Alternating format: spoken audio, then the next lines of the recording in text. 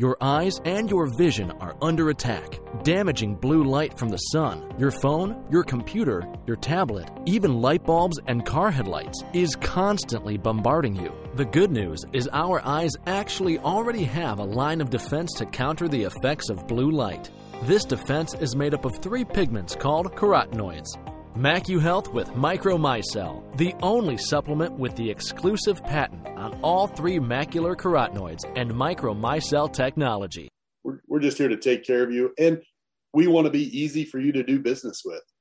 And it's interesting because some of these folks literally will kind of come in with their, they're just prepared for confrontation, right? They're just like, hey, I'm here. I'm a city person. I'm ready for you to, tell me something I don't want to hear. And they kind of go, oh, hey, wait a minute. This is interesting. I didn't realize you were going to be nice people. Like, hey, we get that. Now we're in Missouri too, Missouri is laid back, I mean, we got good people here in Missouri. So it's that part of it's pretty easy.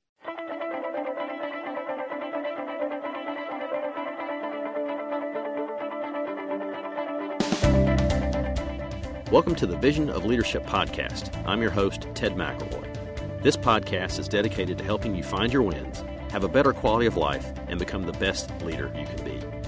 Hey, have you subscribed to this podcast yet? Don't miss an episode. They're worth every single thing you paid for them, which is nothing because they're free. I invite you to subscribe to the podcast by hitting the subscribe button. Give us a rating and a review on your specific podcast player. This helps us with our podcast rankings and makes it easier for people to find us. And as always, please support those who help support us.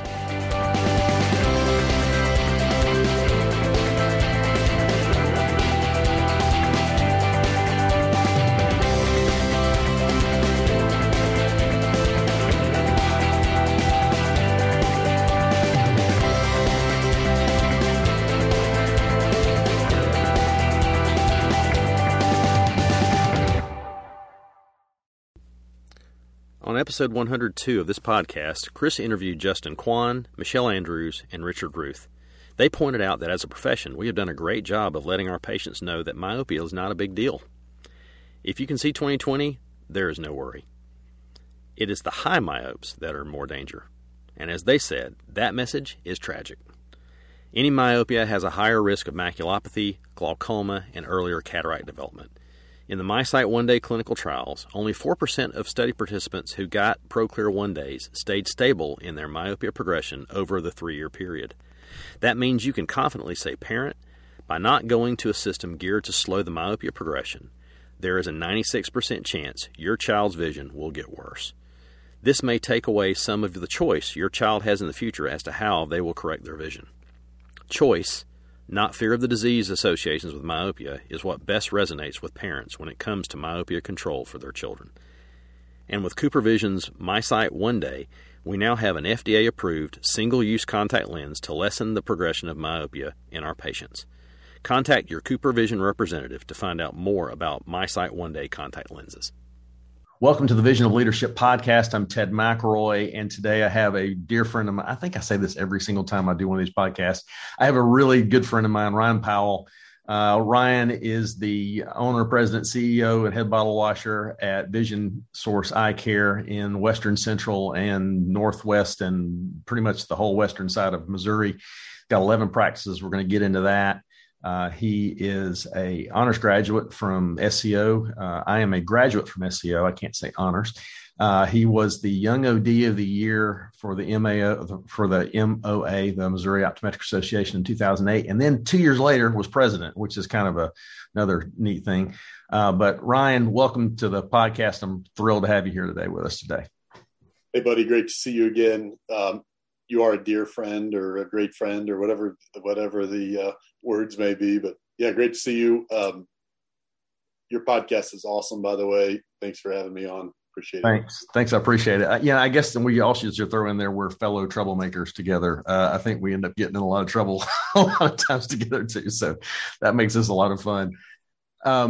So I guess I'd like to start off kind of with your origin story. How did you get to optometry?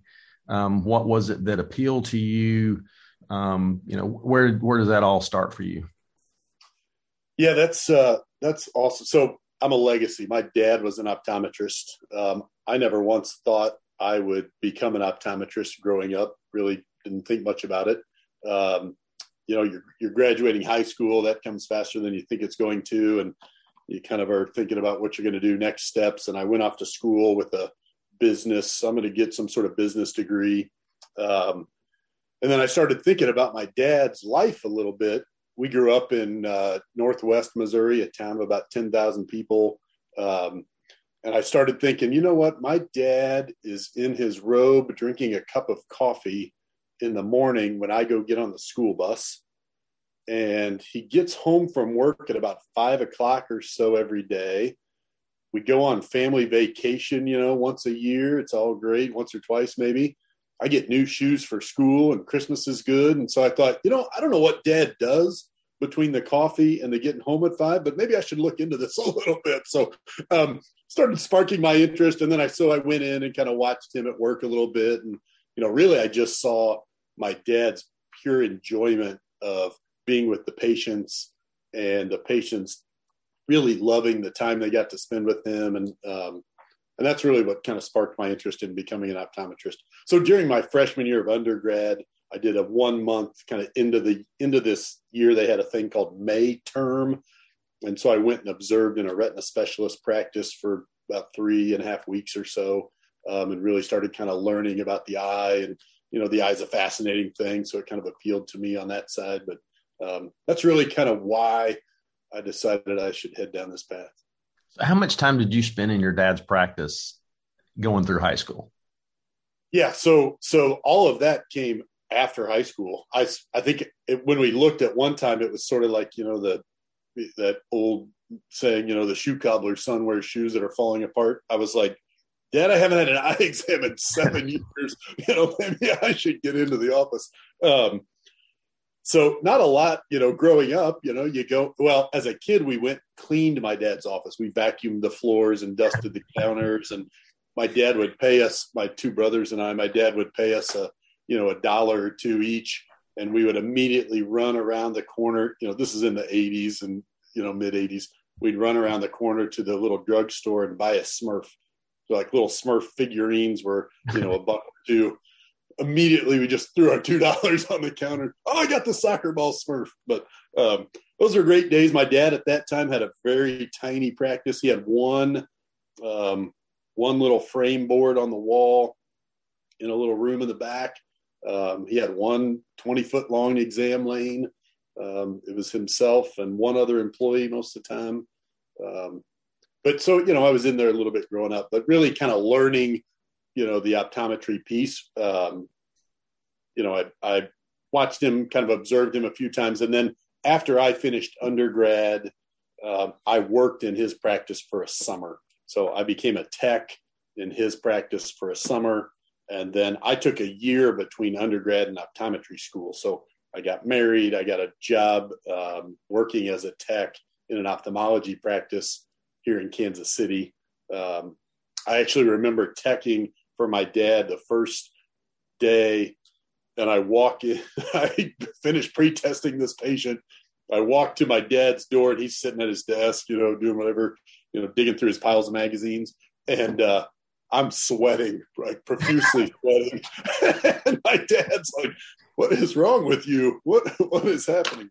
And I was like, "I don't know. I just sweat a lot. And I guess sitting in this little 8 by 12 room or whatever, maybe sweaty." So at that point he had relocated, built his own building, added some employees and had a couple exam lanes.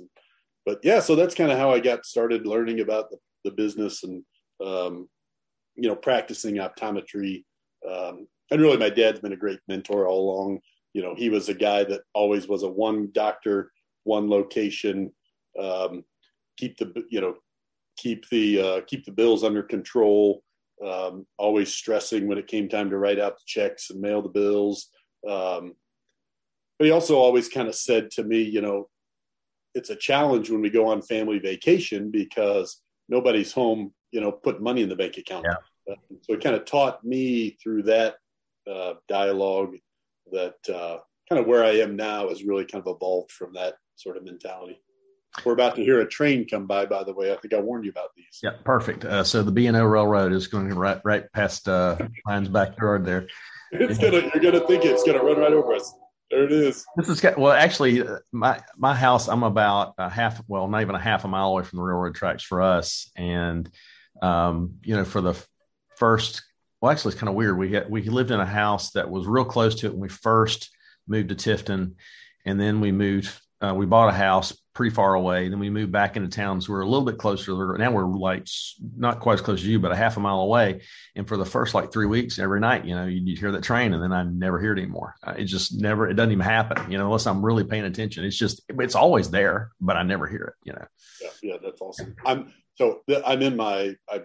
At this point, I have an office that's kind of separated away from the clinic practices, where I can do things like this and, do work things. And I spend a few hours here now and then. But it's in this little area. It's kind of this old downtown. It would be like a Tifton downtown, like moving into town. Yeah. We're right in Kansas City here, but it's this cool little old school Main Street downtown by the Missouri River with a train track. It's kind of cool. That is neat. That's actually a very good idea to have an office away from your office. I mean, I can't imagine how much you get done when there's not a constant flow of people wanting your attention.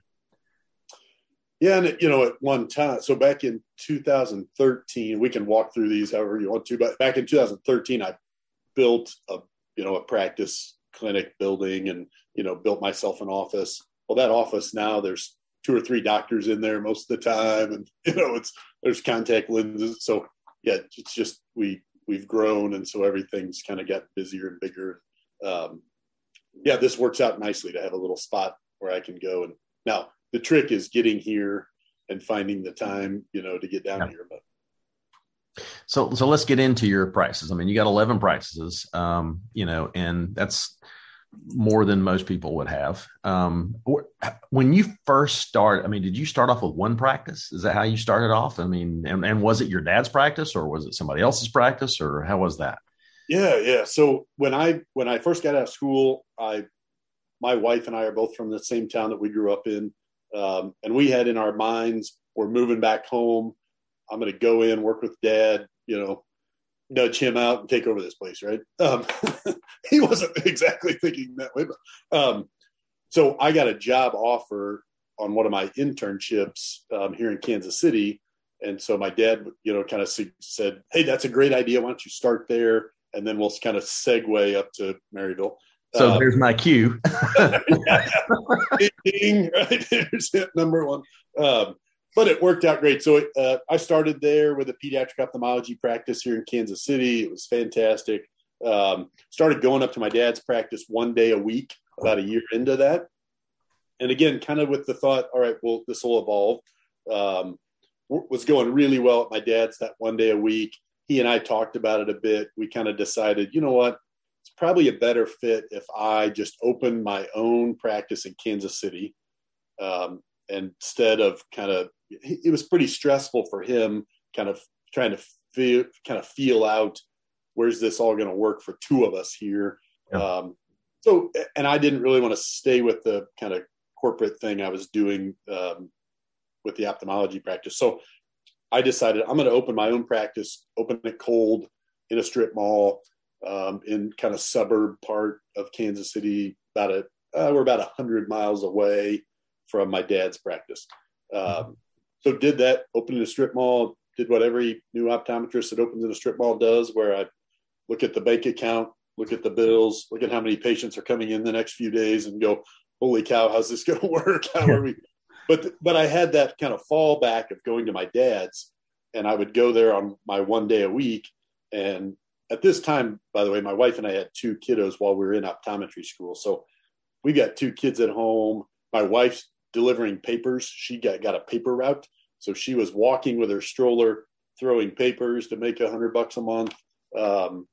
I was going to my dad's. That was paying the mortgage, driving our cars from optometry school and, paying a little bit of student loan debt that we had. Started in a strip mall, 1,800 square foot. the one thing and this is interesting, I think I've learned this really well, but I built out that first space with the potential for 6 exam lanes. So, and these were 8. What's that? From the jump, you built it out with 6 potential. I built it out with 6 rooms that were 8 by 12 that could be exam lanes. I only put in, I started with 1 furnished and then 2. But what I did, that was only 1,800 square feet. I did not leave enough room up front. So like the optical area, the reception area, it's like if you got enough people there to fill 6 exam lanes, you're going to have a lot of people moving around up front. There wasn't even room in the hallway. So we survived there for a while and it went really well, but we've relocated. But that was April of 2004 is when I opened that practice in that strip mall. In let's see, so 2005. I remember in May of 2005, revenues were terrible. It was like, holy cow, what are we doing here? We had kind of progressively grown through 2004. 2005 in May, I was, thinking this is disaster, but Mays can be a little interesting in private practice optometry. Sometimes kids are, traveling and families are a little distracted with other more important things. Yeah. But I kind of through that year of 2005 in Kansas City at that time, there was lots of momentum focused on kind of downtown, like the urban core part of Kansas City. And so I'd see that in the paper and the news. And so in January 2006, I had a patient come in and he was a commercial real estate guy. And I said, Nathan, are there any optometrists downtown? I'm kind of thinking maybe there should be because these people are moving down there to condos and stuff. Maybe I should look at that. And so we just chatted about it like we all do when we have, and I'd say probably the one difference maybe that that I would, I guess, pat myself on the back about is what I did the next day is I called that guy back. So rather than just having the conversation with him in the exam room, I was driving my car that was on its last leg to my one office that was barely doing anything. And I called that guy and I said, hey, remember our conversation yesterday? I'm just curious about rent rates and doing a little homework on this. Like, what would it take? And he said to me, you're going to be shocked, but I walked in my office this morning and a coworker of mine is working with an optometrist who's been flooded out of his building. He's been in downtown Kansas City since the 50s, and he wants someone to open an office for him to move kind of practice in for a couple. So anyway, the stars just aligned perfectly. Yeah. And so that was January of 2006. And 2 months later, opened an office downtown Kansas City with really no debt kind of load to open that. Did it on a kind of just a bare bones, get it open. Lord knows we didn't have any money at that time to open another office anyway, but got it open. Interesting thing, Irv Fudenberg was this doctor's name. He had practiced in Kansas City since 1951. He was in his 70s at the time, mid to upper 70s. He was on the main floor of a tall high-rise building in downtown Kansas City that the owners of the building had vacated all the upper floors, and it was just his business and a Chinese restaurant on the main floor. And they had a flood, a pipe busted and froze and leaked, flooded them out. The owners of the building liked that because they condemned the building. But I kind of said to him when I first met him, I said, should you retire? Maybe this is the sign. But anyway, so that, that's how kind of that second practice. And immediately we had kind of easier cash flow. So the cash flow started kind of going better. There were deposits from down there and deposits from up north. And I just kind of bounced back and forth. I brought on a part-time associate doc. So a buddy of mine had a practice. He needed a doctor a couple days a week. Oh, I'll take them 3 days. You take them 2 days. So we kind of shared a doctor, worked out awesome. And then really had no plans to do anything beyond that. I was content. We'd have 2 practices. Yeah, with 2 practices. And then you got another one. and then another one. And so I want everybody to understand what this situation looks like. And if you go to Vision Source Eye Care website for Ryan's practice, and you look at the map of their locations, let me sort of describe this out. You've got Fairfax, which is less than 1,000 people in their population. Pretty close to that's Maryville, which is a little over 10,000. Just south of that is St. Joseph, 75,000. So that's a pretty big difference in those populations from each little location. Then you've got Platte City, which is not quite 5,000, but it is right outside of KCI. I mean, it's right there next to the airport. So it's a completely different kind of demographic, I'm sure. You've got 3-ish more in the, or 4, I think actually in the Kansas City, greater Kansas City area. And then 3 more south of there that are in rural situations. I mean, you've got practices from the top of your area to the bottom. It's 132 miles, 2 hours difference between the two places. And I'm certain worlds of different in the demographics and the culture of those communities. So, I mean, what do you have to do? First of all, there's a lot of, this is a really loaded question on this one. I mean, there's a lot of stuff in this one. What's different about running 1 or 2 practices and running 3 and running 7 and then running 11? What do you have to do different as a leader in those circumstances? Yeah, absolutely. And when you go from 2 to 3, it's sort of that having children analogy where there's 1 on each of you. Now you got 3 and it all goes crazy. So when I went from 2 to 3, I really needed to start building some support in the kind of running the business side.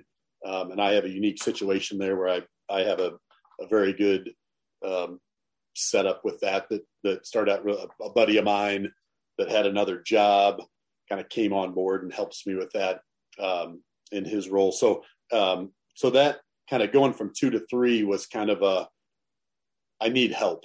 And I really, he came on board because he started grinding my teeth and started complaining a lot. And he was like, let me try to help you with this.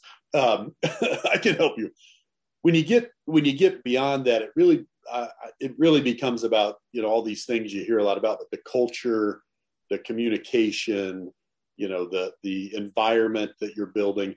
You can't be the eyes and the ears any longer all day, every day in your location, coaching and doing all the coaching yourself. So kind of, I've learned that by not being very good at it, messing things up and kind of going, all right, we got to figure out how to do this better. And so that's evolved over the years, but I think that's kind of the big piece for us has been, we want to maintain the same type of optometry practice that I saw my dad practicing.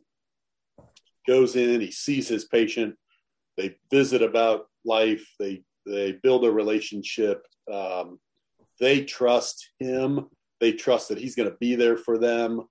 The employees trust us, they trust the leadership, and they know that when I look them in the eye and I say, we are independent eye care, we're independent optometry, we are adamant about we can do this better for our patients by maintaining our independence. I look at my doctors in the eye, look at my patients in the eye, our employees in the eye, and I can look myself in the mirror every night and be happy and proud of that we're going to stand strong for that aspect of optometry, just like my dad did with one office. And really the way we run our practices, we have doctors in those practices. So you mentioned Fairfax and Maryville, for example, which Maryville is where my dad started. And then Fairfax, we have a clinic and a hospital up there. Dr. Leslie Whitman is our doctor that practices there. She lives in Maryville with her husband, Zach. The way I really run this business is she kind of that's really her practice. She comes to me and asks me, hey, I think I want to add vision therapy to the practice. Let's look at that. All right, perfect. What do we need to do that? She goes over to the Fairfax Hospital clinic that we have, sees patients there, works. She's on the hospital board at Fairfax Hospital. I'm going today. I think I mentioned to you, Ted, earlier. I'm going this afternoon. So Harrisonville, which is a practice 200 some odd miles away from. That's your most southern practice, correct? Yes. So okay. That's the most southern. Yep. So where I'm sitting right now is about an hour or so to Maryville and about an hour to Harrisonville. I'm about right in the middle. I'm going there today to meet with the CEO of the hospital and an ophthalmologist about all of us working together in that community, with our patients and where we're sending them and how we can be tied in with the hospital. And I'll tell you, the reality of optometry to me, suburban and urban optometry is a lot of kind of the run-of-the-mill optometry, right? A lot of refractive work and a little bit of medical. It's so fun when you get out to I actually go myself to Maryville on Tuesdays. Love it because you are the eye care we're the doctors. We're the eye doctors, and everything comes to us. It's really rewarding, I think, when you can get, and those folks that are doctors that live in those communities love it. They got a nice little drive. They come to Kansas City and we hang out and do our thing. But it's really a great way to practice optometry, as you know, because that's what you do. Right. But the difference for me is I'm not, an hour away from a major metropolitan area. I'm an hour and a half away from Tallahassee, which would be considered a major-ish metropolitan area, with the exception. I mean, if it weren't for the Florida State University, it probably would not be a major at anything. But, it's not really Tifton may be viewed as being geographically undesirable, if you be honest about it. I mean, but the thing that really I get out of it is I can be to just about any kind of thing you want to be near in 2.5 hours by just getting in my car. I mean, I can be at the beach in less than 2.5 hours. I can be at Disney World in 4. I can be in Atlanta in 2.5. I can be, there are 2 airports that I can fly out of that are 45 minutes away from here. So it's not like we're completely set apart from everything. But, it is the fact that South Georgia is still South Georgia. It's still quite rural. And to get people to understand what the practice is like you were just saying, where you truly are doing, and you've done this too, you've probably spoken to students at schools about what their practice is like, and they say the same thing. Oh, I want to move to a big city and do everything I learned in optometry school. Well, good luck with that, because right next door to you is this absolute genius at one thing. And that's one of those things you want to do. And the next door to them is another genius that does something else completely different, and they're amazing at it.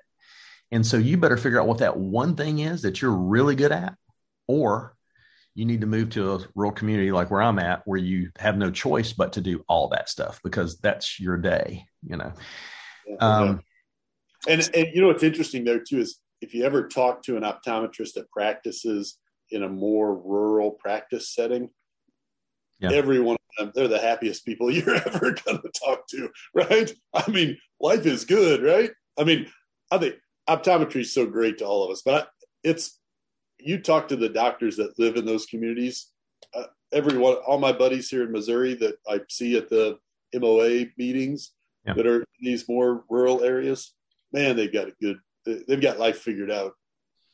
Well, I wouldn't say we're the happiest people on the planet, but it is pretty nice, I have to say. I mean, my cost of living is way lower than a lot of our colleagues is. The how far I can stretch one of my dollars in this town is way better, but yet I've still got access to a whole bunch of stuff. I mean, it's not like it was when I first started practicing, when there was no internet radio. I was really lucky if I could pick up one of the stations out of Tallahassee, and listen to rock and roll music, and it wasn't just country all the time, and so that's gotten way different. But for the most part, it's been a good life. It really has been. Tifton's been really good to my family, and we've had so many blessings in our life from being here.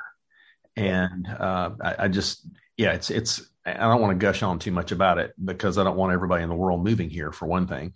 But at the same point, I think that rural optometry, unfortunately, is going through a death spiral if we're not careful with it.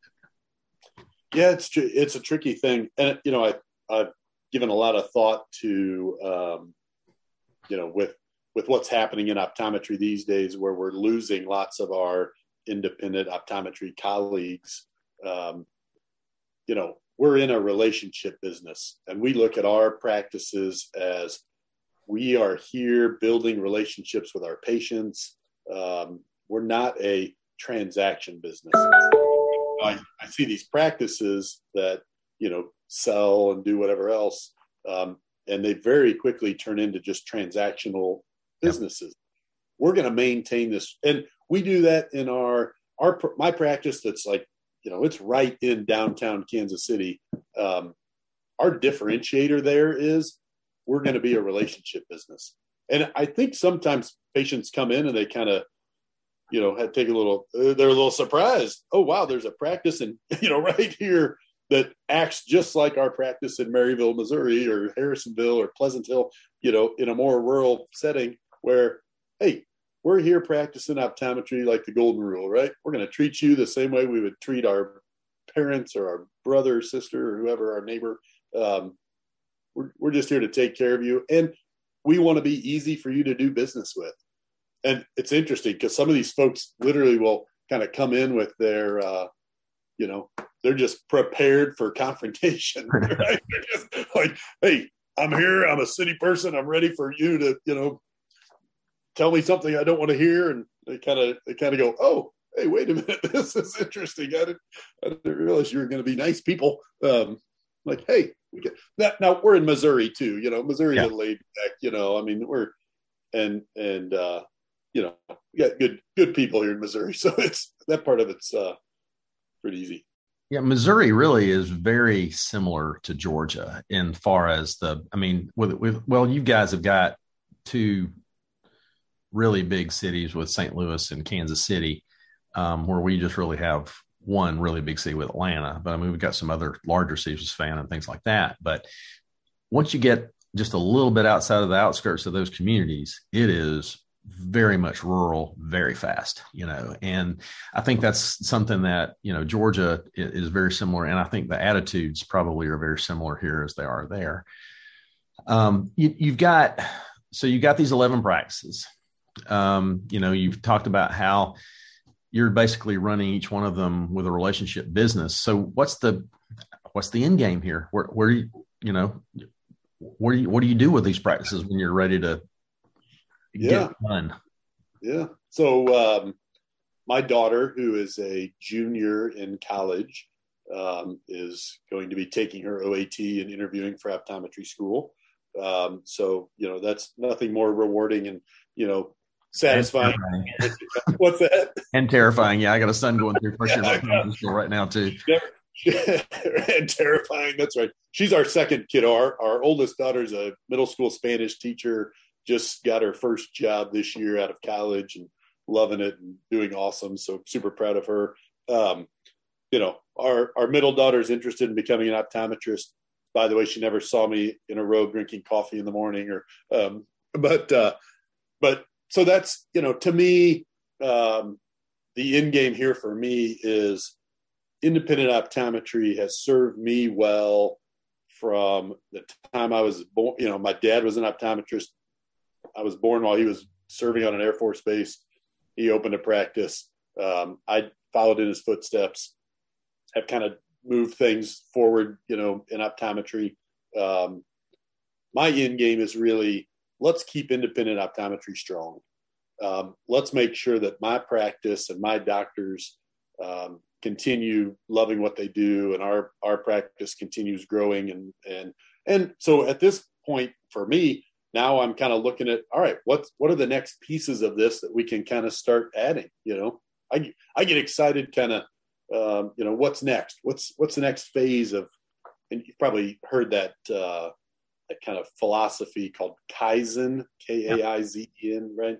Constant improvement, right?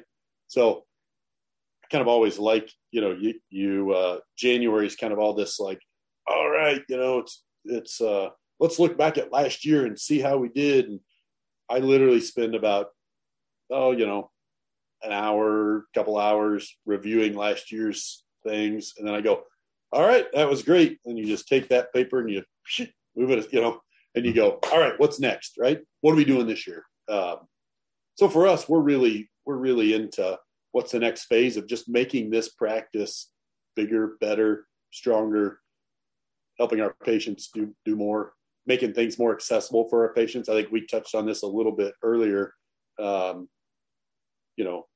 I'll bring this up. So some of the products, our businesses, generate revenue through clinic, medical side revenues, through our optical revenues, through our contact lens sales, and then also through our product sales. So those non-contact lens and eyeglass products, eye drops, supplements, Brooder mask, whatever mask you're going to recommend. And so I was finding in my practice for a long time, I would recommend, okay, here's a high hyaluronic acid eye drop that I want you to start using. This one's going to do better than those over-the-counter ones you've been trying. And they use them, and I see them a year later, and they go, wow, those drops, I bought from you last year, man, they were really great for 6 weeks. But I never got any more of them because I couldn't figure out where to get them, right? So a few years ago, 2018 or 19, I made a little online place for our patients to kind of reorder stuff from us. And I had one person use it. So nothing was happening with that thing. And it was really because it was kind of this homemade little, if you went on there, even I would probably be like, this is a little sketchy. I don't know if I'm ordering from this. Everything in the comic book sans, stuff like that. Yes, exactly. It was like a rotary phone sort of online e-commerce platform. So from that has evolved what we have now, which is called theeyedoctorshop.com. And what we have is we've created a platform that we share with our other independent optometry friends. And so we all list ourselves on there. We encourage anybody that's listening, that's interested, shoot me an email or a text or something. Let's chat about it. But so we invite independent optometrists to be part of that. When we have product sales, let's say Ted McElroy's office in Georgia has a product that you recommend to your patients, and you hand them a bottle of this supplement in your office, and then they leave and go home. Or you might go, I recommend it to them, but I don't really want to take the risk of carrying the inventory because I got to try to shuffle these out of my office, and it's risky. So now we have a platform where doctors can share the revenues that our products are sold to patients that are our existing patients. Most of our products are sold to patients that none of us have ever seen. We can try connecting them with our practices, and we use our doctors' offices to fulfill the products. So let me give you just sort of a real basic example. So Lumify eye drops, we might recommend those to a patient. Hey, use this drop, get the red out. This is the one you should use. What I don't want to do is tell them to go to the big box retailer to purchase that. As soon as they go there, now they're a patient. Now they're a customer, a marketing customer of theirs. I also don't want to carry that in my practices. I don't want to be burdened with trying to move it. So what's my other option? So now what we do is we say, go online to this place. This is where we want you to order them from. We can order them right here in the office. And the doctor that's on one of the doctors that's on there pulls them off of his shelf. He carries them in his office, and he boxes them up and ships them to them. So we use that doctor then is moving his inventory, getting it out of his office. Mm-hmm. He gets his revenue from that. So it's a good model that's worked out really well. We're a couple of years into that going now, and it is working well. So it's kind of interesting. So those are sorts of things that we're kind of playing around with. Yeah. And, it's also really important that we're trying to not continue to keep doing optometry the way optometry's been doing for the last, million years. And I think that's important, especially for those of us who are fiercely independent and want to make sure that practice stays that way. And sorry, Ted, to interrupt you. As you and I know, I think when we do things together, that's how we're going to maintain our independence. Let's figure out how to take your independent practice and my independent practice and all the other hundreds of us, thousands of us that are around, and let's do things collectively that benefit us to help us compete with that, those other folks. So that's the, so kind of trying to figure out, this online world has always been kind of this weird, how does your practice do online business? How does mine do online? But, and it's always kind of been, everything I've always looked at was do this for your practice only. But the problem with those models has always been, this is going to help your existing patients purchase glasses from you or purchase whatever contact lenses from you. Right. What about the patient that's living in Tifton today that's probably, quarter of a mile from your house ordering glasses online right now, right? That's never been to your office, doesn't, they are doing something else.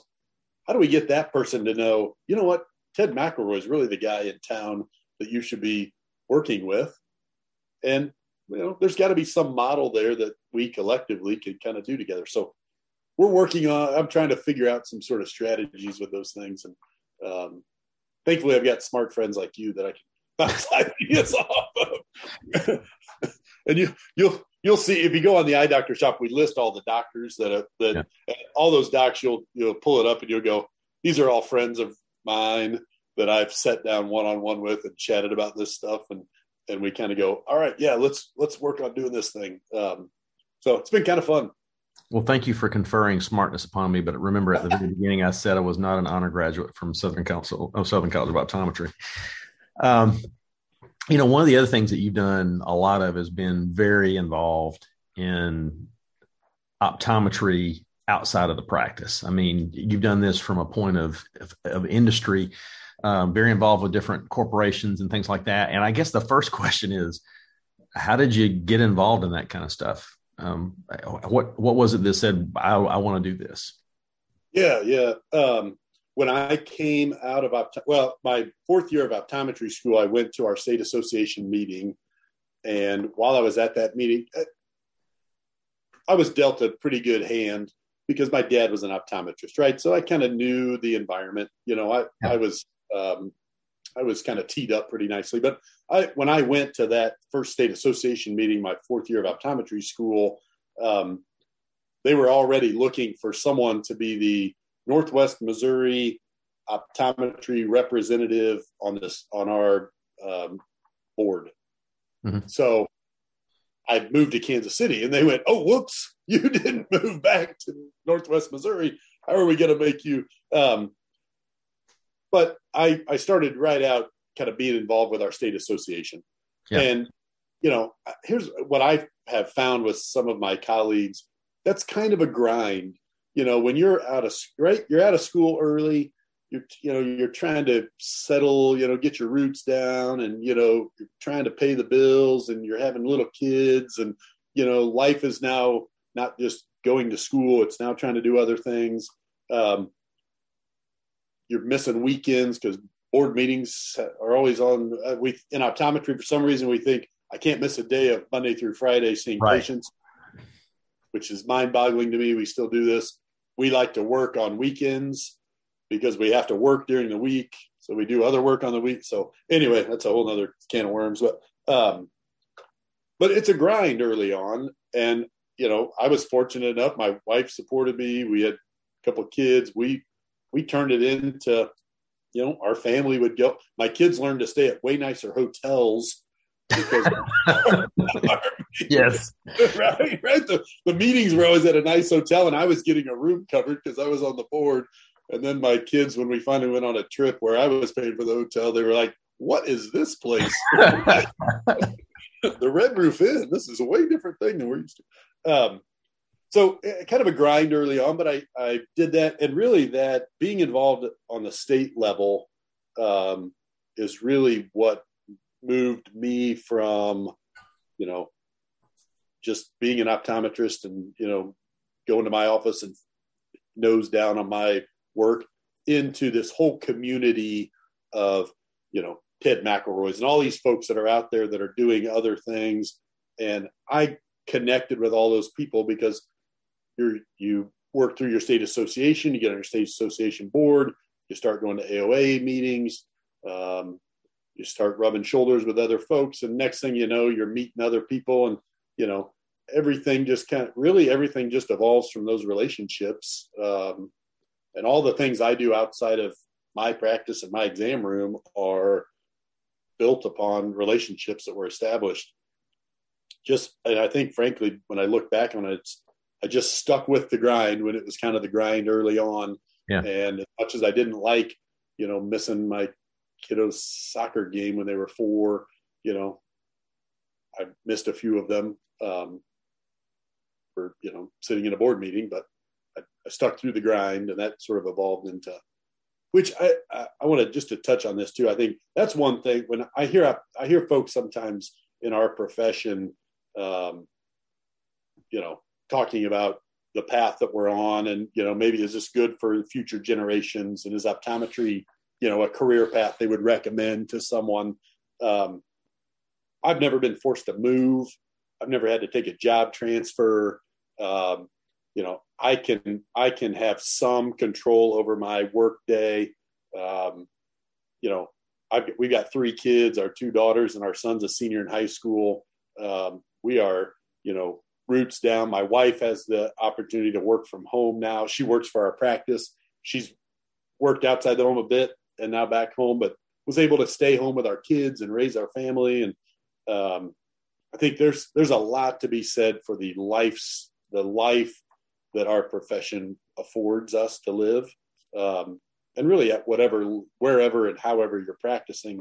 I think it's we kind of forget that. I think we start looking at all the challenges. We sometimes forget, dang, this is a pretty awesome gig. Yeah. And well, it's that way for the moment, I guess, depending on how much these other ideas of how optometry should be delivered away from the way that you and I think it should be done becomes a different story. I mean, that's one of the things that people don't take into account when they turn their practice from being an independent, fully owned by you practice into some other private equity or whatever kind of entity that owns it. Suddenly you're now at the beck and call of whatever that new boss has for you. And it might not be, I mean, let's say that, you lost your mind, because I know who you are and what you're all about, but just say you lost your mind. You took all those 11 practices and you sold them to some private equity group. And, now you've got 11 practices. How many do you actually go to of those 11 practices currently? Right now I go to 3 of them. Okay. So now they're going to spin you into all 11 of them.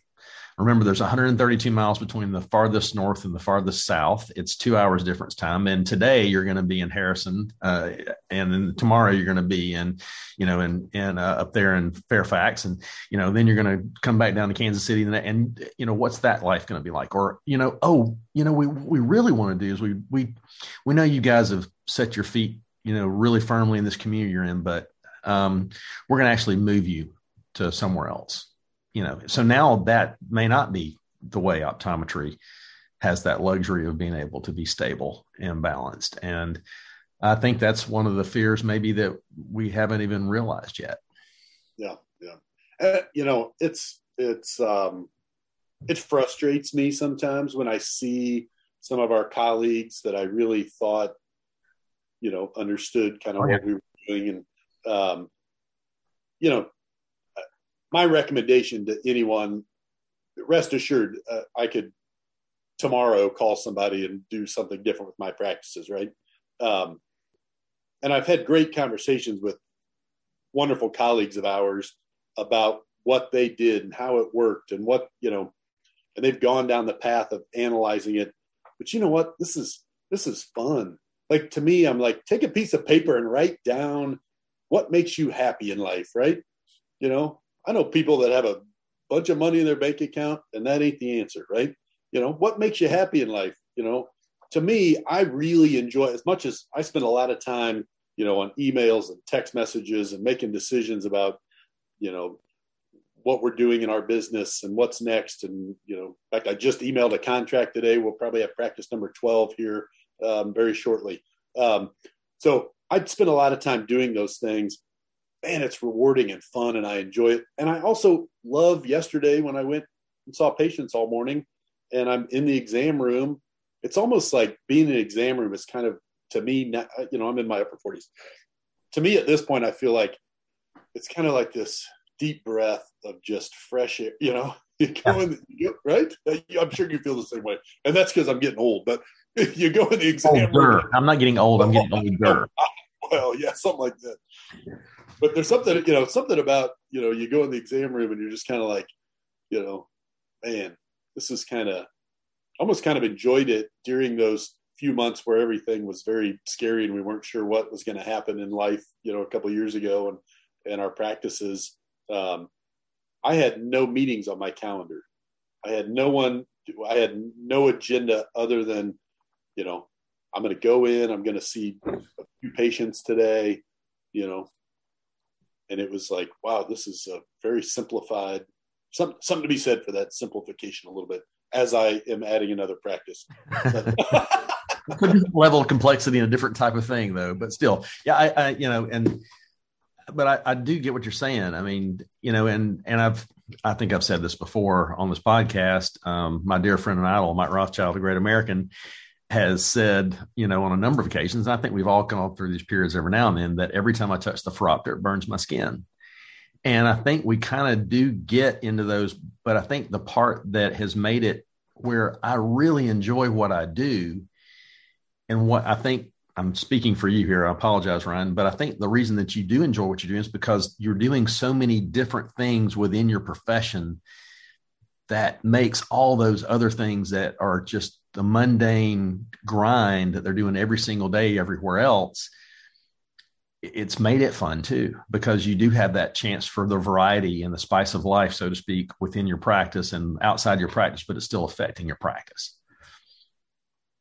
Yeah. I think that's a great way to put it. I'm definitely not a guy to sit behind a computer for 4 hours in a row, or really my attention span is, right, as you have noticed, is I got a lot going on, right?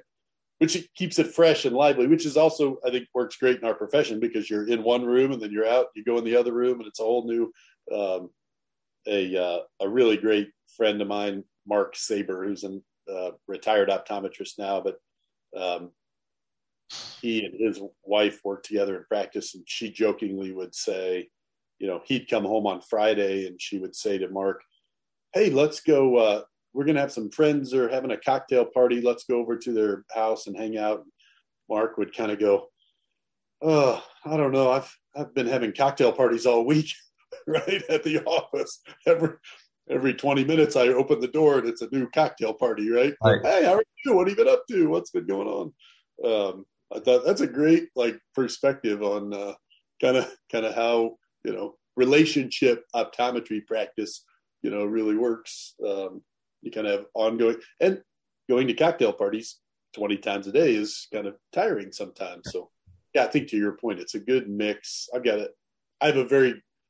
fortunate enough to have a very good mix of mixing those, you know, the clinic time in with the other fun aspects of, you know, my business piece, and then, you know, the what's next eye doctor shop kind of pieces. And, you know, I do some speaking for a few companies, so I get to travel around a little bit.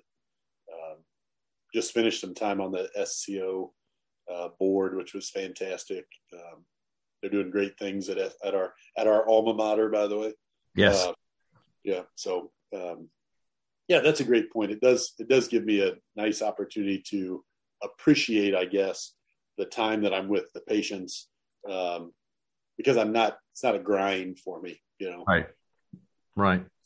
So I want to sort of hit a couple of rapid fire things here as we get to the end. And you know, you can be a little bit verbose if you want to, but try to, you know, keep it a little bit. So what did you disagree with when you were younger that you now think is, that's a pretty decent idea?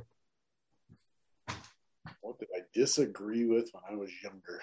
You know, I'm a middle child. I've always been fairly agreeable to most things. What did I disagree with? I think I disagreed with, you know, being, geez Louise, Ted, that's a hard question, man. I need some warm up on these. I think of things I disagreed with. You know, I thought I would be this sort of traveling all over the place, doing all kinds of things. when I was growing up and, getting out of my small town and getting out there in the world. And I think I've come to realize in my years that, you know what, it's really who you're with. It's not where you are. Yes, I completely agree with you on that one. Are you too busy or not busy enough now?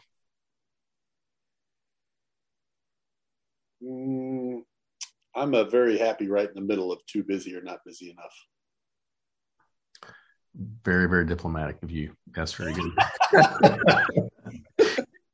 Okay, so ask me yesterday. I was too busy. Ask me to Monday. I'm not. Yeah, I get it. I'm the same way too. I guess that's one reason why I kind of like that question is because I think saying I'm busy has become the badge of honor. It's kind of a humble brag. I'm busy, and just I think it's kind of become we can't survive unless we're busy, So that's kind of how it has to be. And I'm with you on that. A friend of mine texted me a couple of days ago and said, "Hey, can you golf next Wednesday?" And I looked at my calendar and there were some things on there. And I said, "You know what? Yeah, I can go play golf with you next Wednesday. We'll figure that out. Take care of yourself." Right. Exactly. Yeah. That oxygen mask isn't going to save somebody else unless you put yours on first. So what it surprised you about having 11 practices that you didn't expect?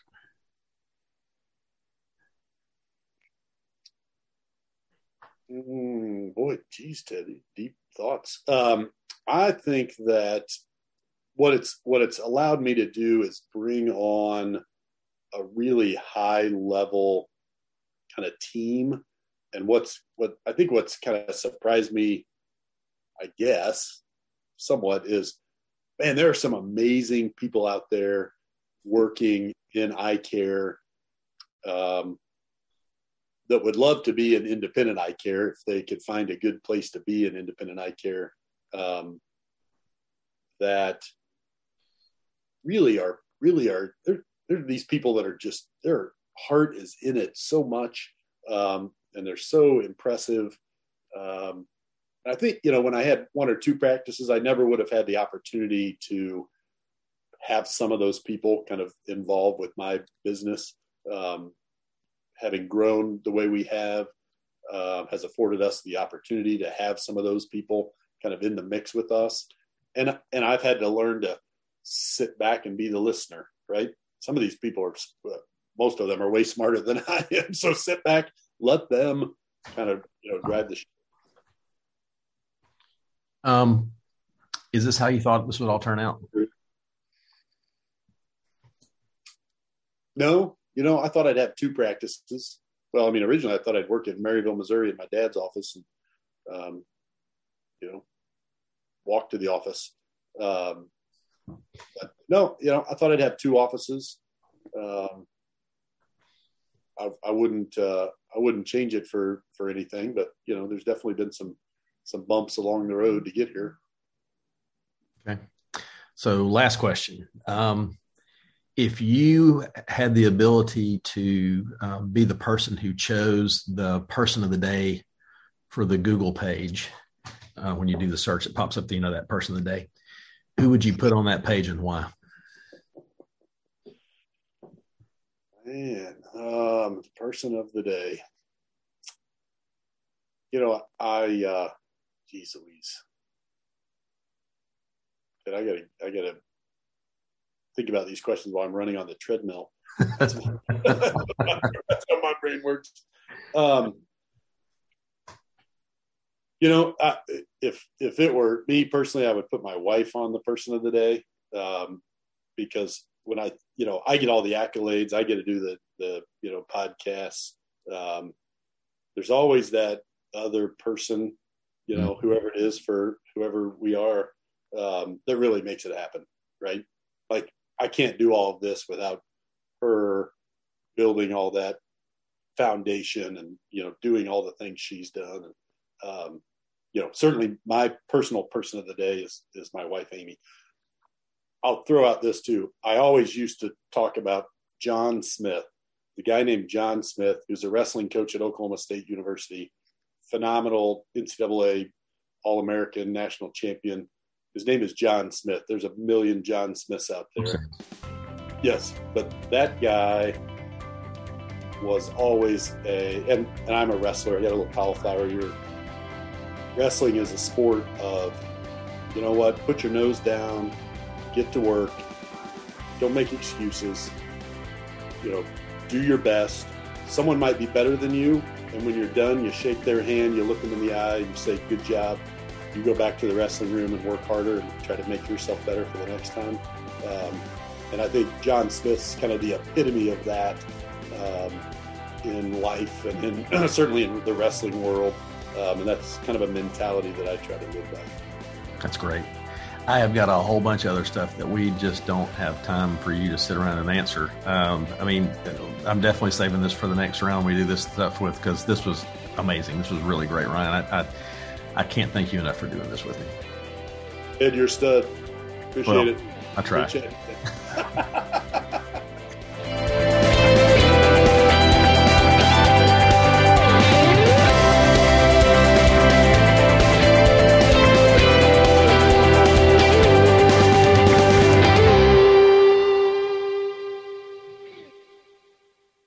Hey, this will be so I'm in my kind of my office away from my clinic practices.